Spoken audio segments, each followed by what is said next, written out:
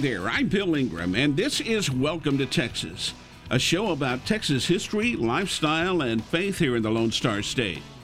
On today's show, we'll learn about Christian artist Amy Grant as she recovers from open heart surgery and the power of prayer.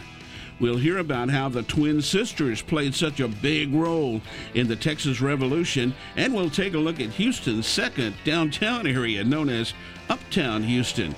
That's all coming up on today's Welcome to Texas.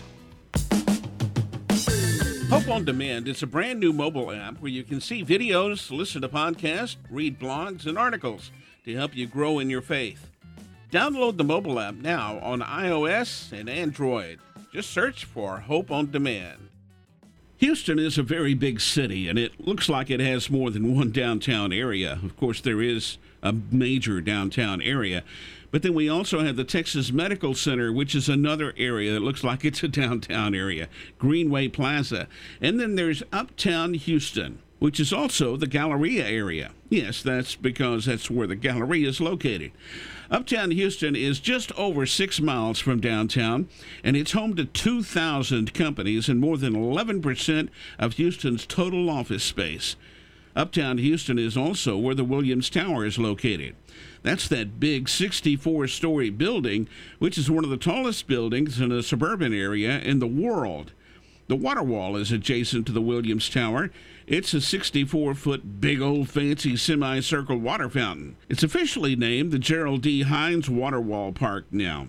Some of the main drags that run through Uptown Houston are Post Oak Boulevard, Westheimer, San Felipe, Woodway, Richmond Avenue, Yorktown, and the 610 West Loop. Besides the businesses that make up the area, shopping is also a big draw because of the Galleria. A ton of hotels, and there are many great upscale restaurants in the Galleria area as well. During Christmas, they decorate the entire area, all up and down Post Oak Boulevard and all across the Galleria area with beautiful lights and Christmas trees. Uptown Houston is a beautiful part of this great city with a lot to offer. Hope on Demand has a brand new podcast called The Art of Friendship. It's hosted by my friend and author, Kim Weir. It's all about creating and keeping relationships that matter. Look for it now wherever you listen to podcasts. Just search for The Art of Friendship. The United States' official stance in 1835 during the Texas Revolution was neutral. However, some folks in Cincinnati, Ohio decided to aid the people fighting for Texas. They manufactured 2 cannons looking just alike and shipped them to Texas. Dr. Charles Rice, with his identical twin daughters, Elizabeth and Eleanor, arrived in Galveston with the cannons in early April of 1836. Now, the 2 cannons were presented to Texas representatives under the sponsorship of Elizabeth and Eleanor Rice. Someone in the audience said, "Look, there are 2 sets of twins." That's how the cannons came to be named the Twin Sisters. April 21st of that year at the Battle of San Jacinto, the Twin Sisters saw action in a battle that lasted just 18 minutes.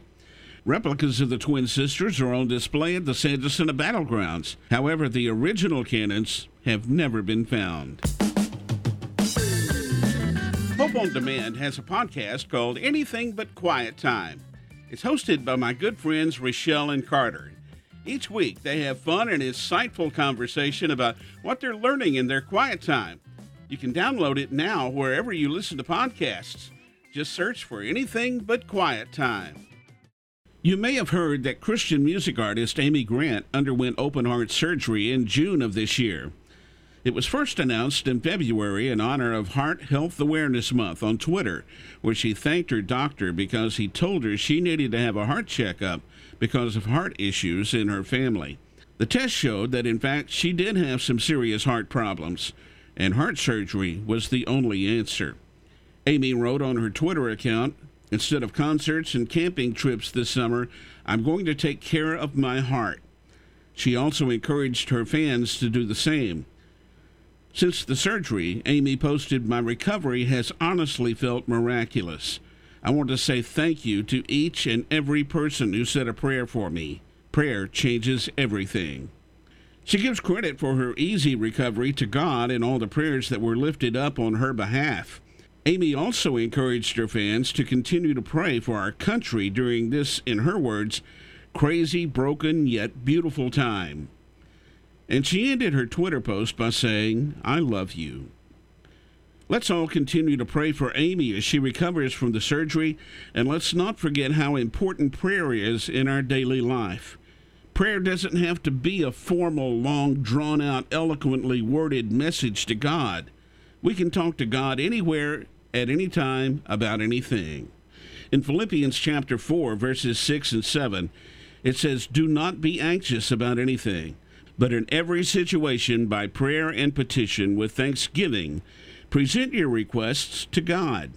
And the peace of God, which transcends all understanding, will guard your hearts and your minds in Christ Jesus."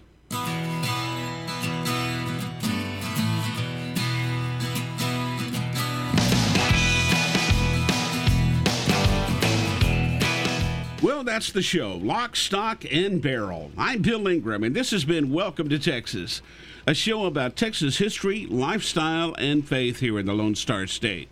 I hope you enjoyed today's show, and I hope you'll join me again for Welcome to Texas.